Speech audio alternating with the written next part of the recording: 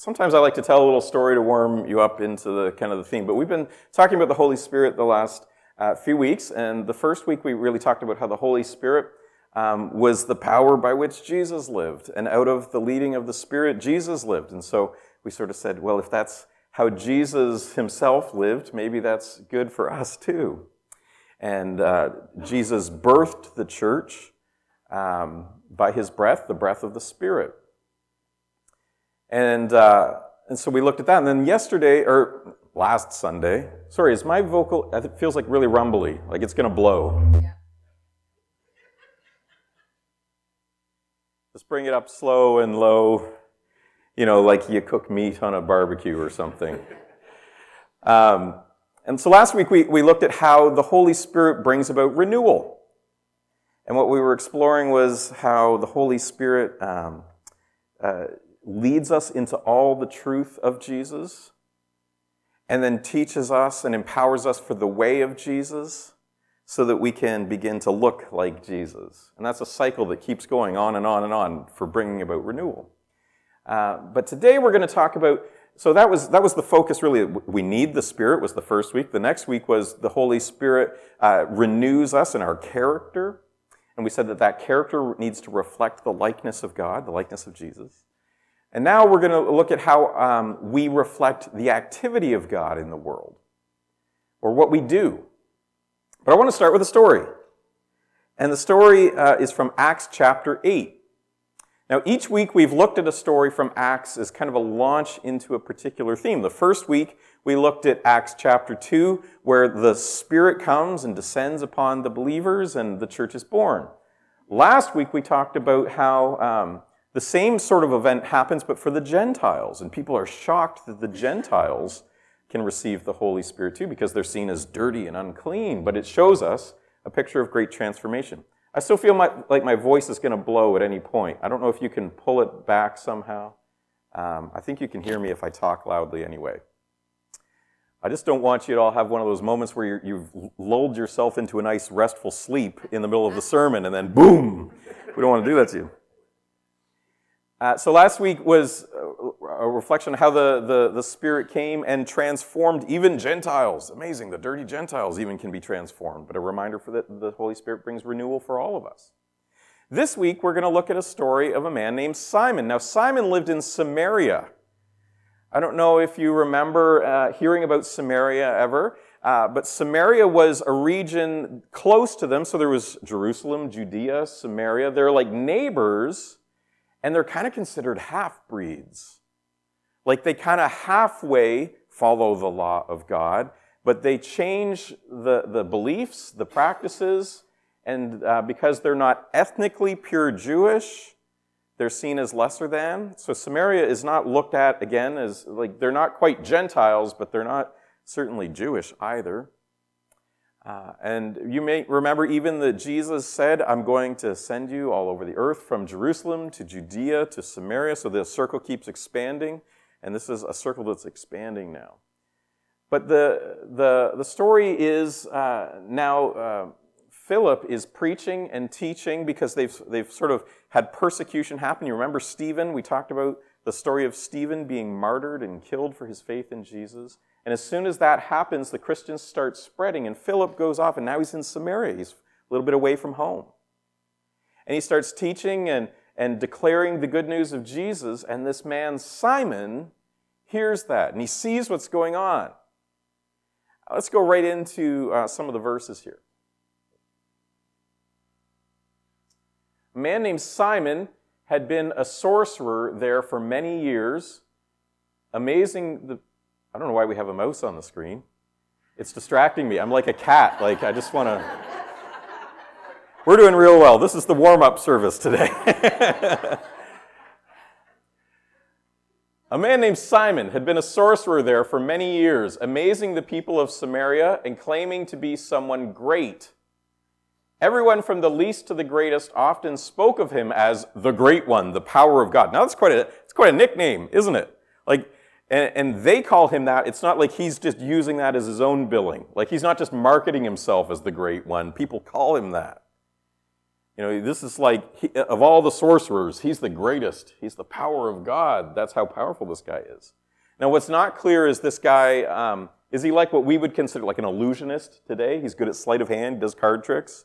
Probably not so much. Maybe he's involved more in the dark sort of magic and occult practices. We don't know what kind of power he has, whether it's totally human or whether he's actually drawing on the power of the demonic. We don't really know, but what he's able to do and show people is very powerful, so much so that they look at him and say, wow, this guy's amazing. He's the great one. He's the power of God. They listened closely to him because for a long time he had astounded them with his magic.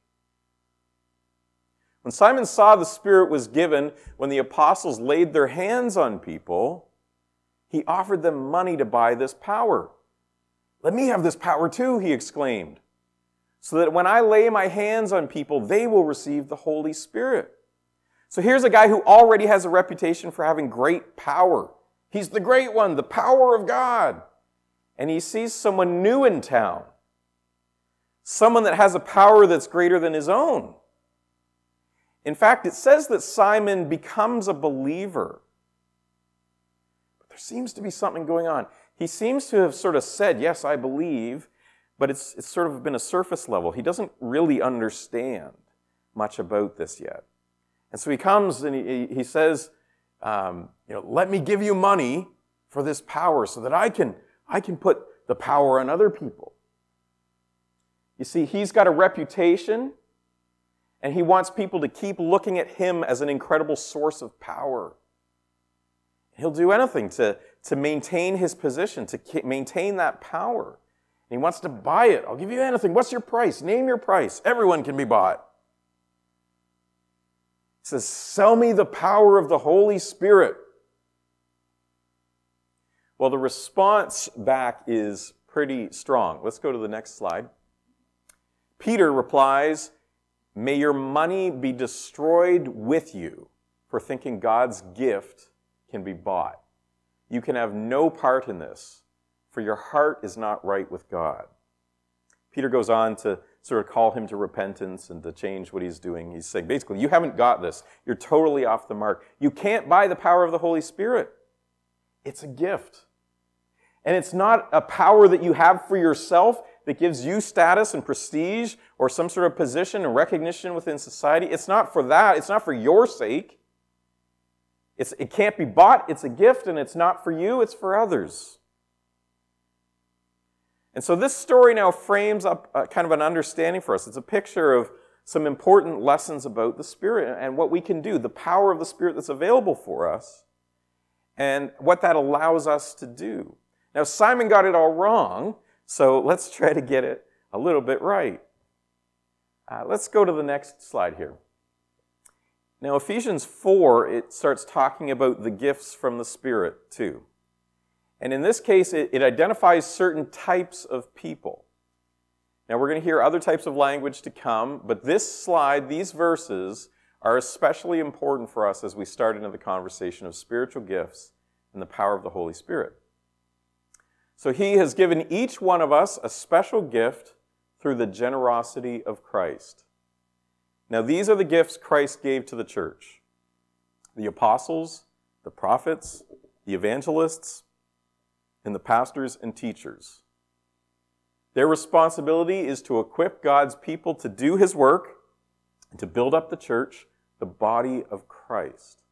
This will continue until we all come to such unity in our faith and knowledge of God's Son that we will be mature in the Lord, measuring up to the full and complete standard of Christ. Now, there's a lot in there. We're going to take it sort of step by step. So, he has given each one of us a special gift through the generosity of Christ. Each one of you, each one of us, has a gift.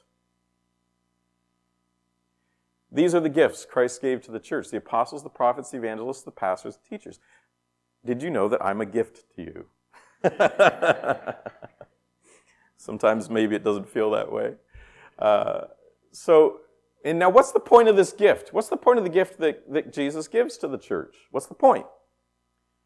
Well, people like me those who are leading and teaching and casting vision for the church, that are growing it through evangelism, our responsibility is to equip God's people to do His work and build up the church, the body of Christ. So my job is not to do all of the work, it's to equip you to do the work.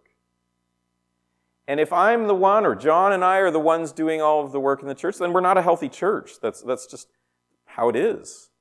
The point isn't for me to do all the work, or John together, the two of us, or however big the staff could ever be. The point is for all of us together as a church to take on activity and responsibility to grow the church together. So the responsibility is to equip God's people to do His work and build up the church. Now, the body of Christ, that's an interesting phrase. You may have heard that phrase before, and it may seem so commonplace that you sort of don't realize how unique and interesting a statement that is. It's saying that the church is the body of Christ. That somehow the church is the image of God. Now, that's the language we've been using again and again. We see that the purpose for which God created humans at the beginning is to reflect God's character and God's activity in the world. And here what we're being told is that Jesus gives gifts to His church so that it can represent Him in the world. The activity, the character of God. So we are together being built up by the power of the Spirit and the gifting of the Spirit to reflect the character and activity of God in the world, the image of God in the world. This will continue until we all come to such unity in our faith and knowledge of God's Son that we'll be mature in the Lord. So it's like this image, we grow more and more into that image, that likeness of God, measuring up to the full and complete standard of Christ. So you see, we become more and more like the representation of Jesus in the world. So what Paul here, who's writing to the Ephesians, is saying is that the Holy Spirit gives us gifts so that we can become mature. We can become what we were always meant to be. We can become a reflection of Jesus in the world, both in His character and activity. And the purpose of someone like me or any leader in the church is to help you grow up to do that so that we together, as individuals and as a community, represent the person of Jesus, like His own flesh and blood in the world. We make Jesus real for the world. And this comes together in such unity. We can't do it off on our own. We can't be selfish about it. We can't be like Simon, looking to get power for himself. The way that these gifts work is selfless. It's together. It binds us into one unit, one body. Okay? Now, the image and language of body is very prevalent through these passages, especially on the gifting of the Spirit. We're not going to get too much more into that at the moment. But here what we're seeing is that the purpose of the gifts the Spirit gives is to make us as a community look like Jesus, to represent Jesus in the world. Man, it's a beautiful image to see it that way. Well, let's go on. I want to show you what some of these gifts are. There's no definitive list. And that might surprise you. You might think, well, this seems really important, so why isn't there really a clear... Well, the thing is, every time that the Bible talks about these spiritual gifts, it gives a slightly different list, and it emphasizes slightly different things. And I think the point is that the jobs, the roles, the gifts matter, but what matters more is the goal. And you'll see why in a moment. So in Romans chapter 12, which was read for us today, we see things mentioned like prophecy, serving, teaching, encouraging, giving, leading, kindness. In 1 Corinthians chapter 12, we see a list of helping, wisdom, knowledge, faith, healing, miracles, prophecy again, but notice that's the only one we've seen duplicated, discernment, unknown language, and interpretation. In Ephesians 4, which I just read, apostles, prophets, evangelists, pastors, teachers. And then in other places in Scripture, and they're too various to mention all the locations, but things like the arts are described as being a spiritual gift, craftsmanship, celibacy, hospitality, martyrdom, like we saw in Stephen, missionary efforts, and even voluntary poverty are all seen as expressions of the Spirit at work. So I think what matters more here, rather than a specific list, is to see that what the Spirit does is the Spirit empowers us to bring about maturity however that looks. Now you can think about this, for those of you who have children, you know that each child needs something a little different to become mature, right? Some kids need a firmer kind of set of instruction. Others, they kind of just seem to get it. And so the approach to parenting them and raising them up to maturity could look a little different. Likewise, within a church, sometimes different gifts are more necessary than others. Sometimes you really, really need people to invest in certain ways, and other times things seem to just be less important. Sometimes it's in order to serve the needs of the community around us. We might have a different population, or there might be a different population within the church that has different needs in one congregation to another. But what's so interesting to me is when we began this series, I talked about these extraordinary, miraculous signs of the Spirit that I experienced in high school, and sometimes I questioned them. But what you see on these lists here is actually much more regular and ordinary types of things than those things. Yes, you do have miracles and healing, and that seems like that's hard to grasp. But it's also things like helping.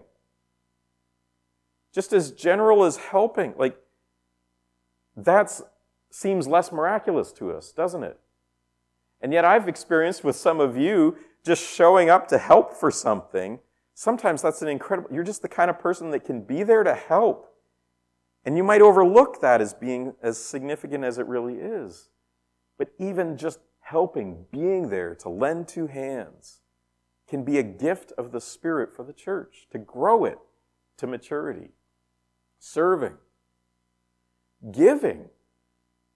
Now, what's amazing, I never ever considered that when I was younger, and then I heard about what's this gift of the Spirit for giving, and what I heard someone explain it to me once is it might be very well that your greatest ability in the life of the church is to work really hard in your business and be extremely generous to support the ministry of the church.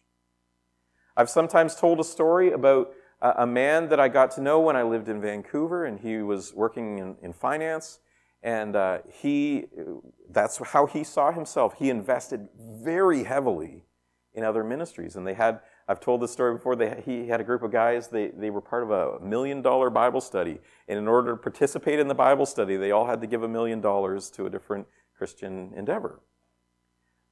I was not part of that Bible study. You imagine, but every year they would, and it was not a way, they weren't sort of doing it in a showy way, it was just the group of them, but they were challenging each other. Hey, let's do this. Let's push ourselves to make enough money to be able to give it away and support the ministries. And I know when he died, there were a number of ministries that I've even been part of that suddenly lost a lot of funding, right? But he had this incredible gift. And you might not think of that as a gift of the Spirit. You think about someone preaching on stage, certainly preaching is a gift, certainly teaching is a gift, but someone's got to pay to run the place too. So we've got to pay the bills too, right? Or then leadership. Sometimes we don't recognize how significant that gifting could be, even though it's very sort of out front. But then we see things like the arts, and even if you go back into the Old Testament, you'll see how the Spirit of God empowers a man to use arts and crafts to build the temple. Belial is his name. An incredible story. And you might have thought, well, gee, I didn't know I could use arts, painting, drawing, or maybe some sort of song or something, that's artistic. I didn't know I could use that to build up the church. But the point here is that almost anything, when the Spirit is in it, can be used to build up the church. It's not so much that we need to worry about the list, although it can be very helpful for us to validate the types of ministry we do. It's more helpful for us to simply say, okay, Spirit, how can I be used by you to contribute and build up the church? How can I invest in what you're doing in the world here? And so there's quite a list here. It's different every place you look, but there's a wide range of things that can be involved in the life of the church. Let's just move on. We need to go for time. So in 1 Corinthians chapter 12, we're going to spend a little bit of time there because Paul, writing to the people of Corinth, gives a little bit more explanation. He says, there are different kinds of spiritual gifts, but the same Spirit is the source of them all. In other words, it's not that we go off doing our own thing. The Spirit is bringing unity, as we heard in Ephesians 4. The Spirit is bringing unity for one purpose. He's bringing us together into one body. So there's different kinds of spiritual gifts, but the same Spirit is the source of them all. There are different kinds of service, but we serve the same Lord. God works in different ways, but it's the same God who does the work in all of us. A spiritual gift is given to each of us so we can help each other. Now here's the thing. You are given a gift. But the gift isn't for you, it's for you to give to someone else, to share with the whole community. You're given a gift to pass on, to share, to invest, to build up. Now, when you use your gift, you will very likely, many times, experience an aliveness, a vitality, a joy from feeling God alive working through you. Not always. Sometimes it will feel like hard work. But the Spirit still uses it and brings about something good through it. But the point is, the spiritual gift isn't just for us to say, oh, look, I've got the spiritual gift of leading. Well, if you never lead anybody else, how are you using that gift? What was the point of the gift? If your spiritual gift is helping or serving or it's hospitality and you never have anyone into your home, you don't really have a gift if you're not using it. You're supposed to share it and to give it away. All of the gifts of the Spirit build up other people. And as I invest in you, you invest in another, and another invests in another. It all goes around, and all together we are built up into a place of maturity and health. And so we all together create this body of Christ that reflects the likeness of Jesus into the world. It's the one and only Holy Spirit, he continues, who distributes all these gifts. He alone decides which gift each person should have. Now, Simon wanted to pick what he got. He wanted to be able to give out power. We don't get to do that. We don't get to say, God, what I'd really like is the gift of giving. I'd really like to be able to earn a lot of money and then give it away and be generous. That'd be a lot of fun. I'd like to do that one. We don't get to choose. God chooses. By his Spirit, he decides what each one of us will do. And so in every case, we simply come and yield ourselves to God and allow his Spirit to work, but the Spirit of God will decide what he does through us. Let's continue. Are we all apostles? Are we all prophets? Are we all teachers? Do we all have the power to do miracles? Do we all have the gift of healing? Do we all have the ability to speak in unknown languages? Do we all have the ability to interpret unknown languages? Of course not. So you should earnestly desire the most helpful gifts. So we don't get to pick what we have. And we're not all going to be the same. That's the point. We need differences. We need different people to be part of this. The analogy Paul will use in this same chapter of the body of Jesus, is that, we wouldn't be a very good body if we were all a nose, right? We wouldn't be a very good body if we were all a mouth. We wouldn't be a very good body if we were all an ear. You can list the other body parts. I'm sure you're familiar with them. The point is that we are all different, and all together we need each other. What good is a mouth if you don't have the hand to feed it? What good is an eye or an ear if it doesn't have the feet to get it anywhere, right? So the idea of the body is that we all together make something beautiful and good and represent Jesus in the world. So we can't all be the same. We can't all have the flashy gifts. We can't all be noticeable. We can't all be involved in the things we might prefer or want to be. So what should we desire? Desire the gift that's going to be most helpful. Desire that the Spirit would use you and empower you to do something that would be really helpful for the church around you. Let's go on. The person who speaks in tongues is strengthened personally, but one who speaks a word of prophecy strengthens the entire church. Since you are so eager to have the special abilities the Spirit gives, seek those that will strengthen the whole church. So I chose this verse partly because it references tongues. Some of you have heard growing up that the real test of whether or not you have the Holy Spirit is if you can speak in tongues. And that's just not true. I have eagerly desired the gift of tongues, especially when I worked with newcomers to Canada. I kept praying, Lord Jesus, please allow me to speak and understand languages that I don't yet know.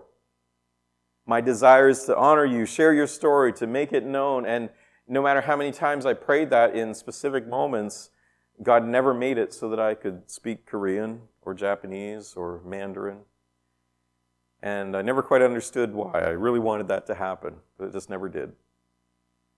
Nevertheless, there seemed to be an ability to communicate, and somehow good things were communicated even without language. But it's to say that speaking in tongues, if you've heard that that's essential to being a follower of Jesus, it just simply isn't. Last week, when we talked about what's the evidence of the Spirit, or what's the fruit of the Spirit, what's the evidence of the Spirit? The evidence of the Spirit that Paul gave was not speaking in tongues. The evidence of the Spirit was character change. Love, joy, peace, patience, kindness, gentleness, and self-control. I'm messing up the list.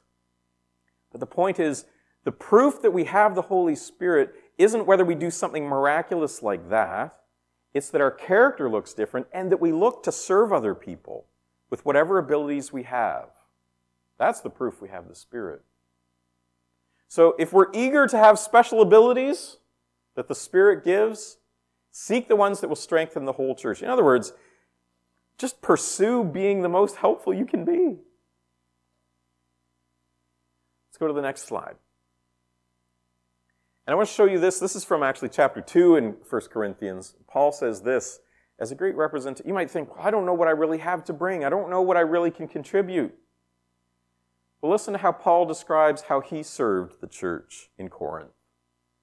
He says, I came to you in weakness, timid and trembling, and my message and my preaching were very plain.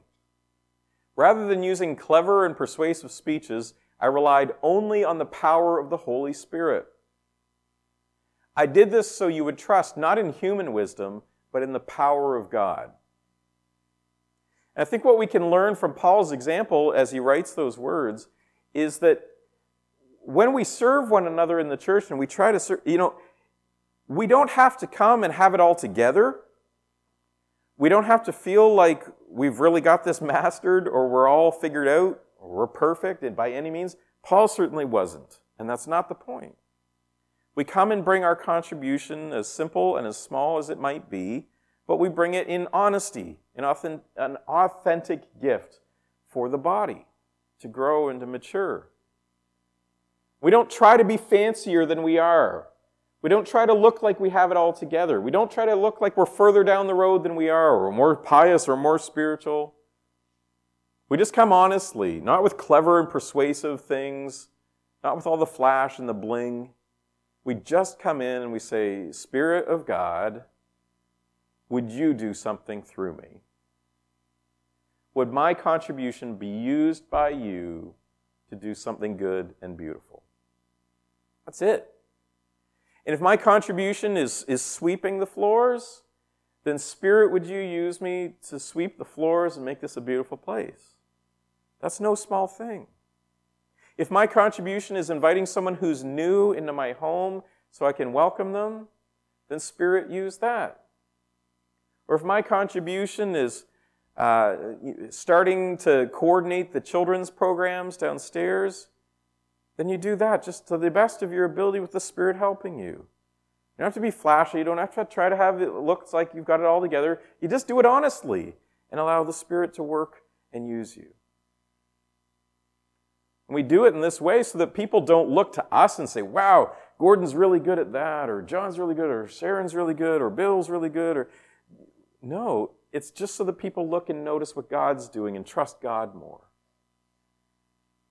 Now here's the final slide I want to show you, and this is 1 Peter. Peter is now speaking. The same Peter who stood up on the first day of Pentecost and shared a word of explanation to many people. The same Peter who was close as a disciple with Jesus.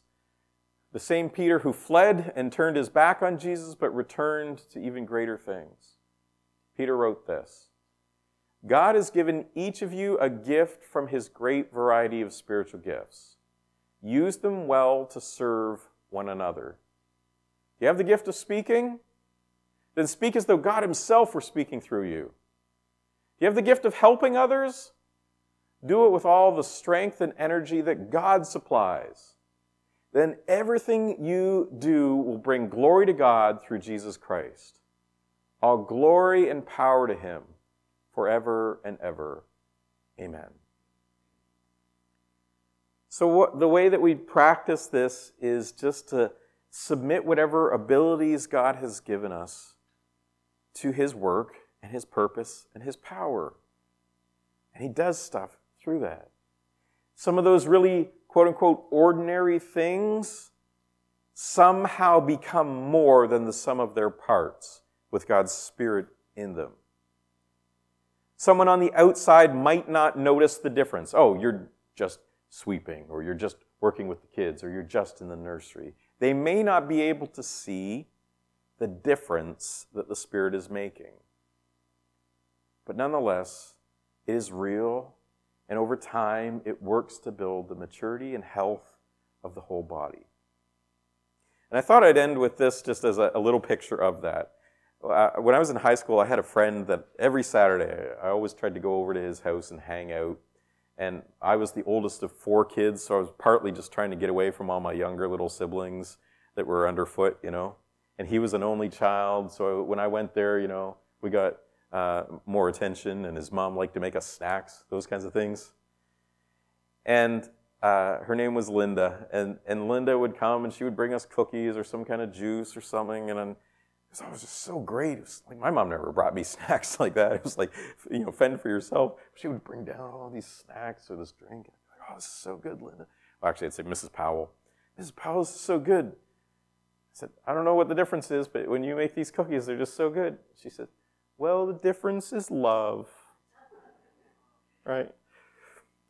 And I thought, I was thinking about that just the other day, and I thought, in some ways, that's kind of this cheesy kind of reflection of, well, what's the difference in this tang? It's made with love, right? How does that change the taste? I don't know, but somehow it does. But you know what? That's actually, I think, true of what the Spirit does in us. What's the difference between the ability to play the guitar here on stage on a Sunday morning and play the guitar in a bar downtown on a Saturday night? What's the difference? Same instrument, same chords. What's the difference? Love. The presence of the Spirit.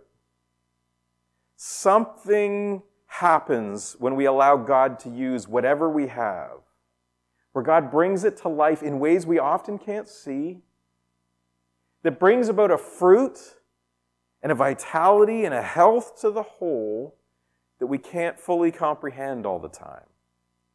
But I'll tell you, you can taste the difference. There's a difference to that kind of fruit. Fruit that's grown simply from human effort, well, it just doesn't last, it doesn't fill us, it doesn't endure. But fruit that's born of the Spirit of God, fruit that's made with love, it's life-giving for many. And so what I want to invite you and encourage you to do is to try something you haven't tried before. Step out to serve in a way that maybe you feel weak and trembling like Paul did. But step out, not in your own power, step out in the power of God and say, I'm relying not on myself, but on the power of God to do something here. Believing that God will use me in some way, small or large, to contribute to the health of the whole, so that we together look like Jesus more and more every day. So that we together show the world what Jesus' love is really like. So that we together are full of the Holy Spirit, producing a message about the truth of Jesus, walking in the way of Jesus, looking like Jesus, so the world would know Jesus. So that's my encouragement for you today. For the past few months, I put together a list of about 60 different jobs and tasks and responsibilities we have around this congregation. And some of you looked at that list and said, I can try that, I can do that. Some of you are doing it even today. And if you haven't done that, I'd encourage you just to look at that list again. It's been going out by our email. I think it's on the bulletin board here as well. And just consider, what might God help you do? What might God be able to do through you? And allow Him to bring about greater life and greater likeness of Jesus. Let's pray, and the worship team will come and we'll close with a song. Lord Jesus, we thank you for your goodness and your life that we find in your Spirit. Breathing your breath into us, bringing us to life, and empowering us to do things that are beyond us as well. Something that can't be bought or earned, it's just simply a gift.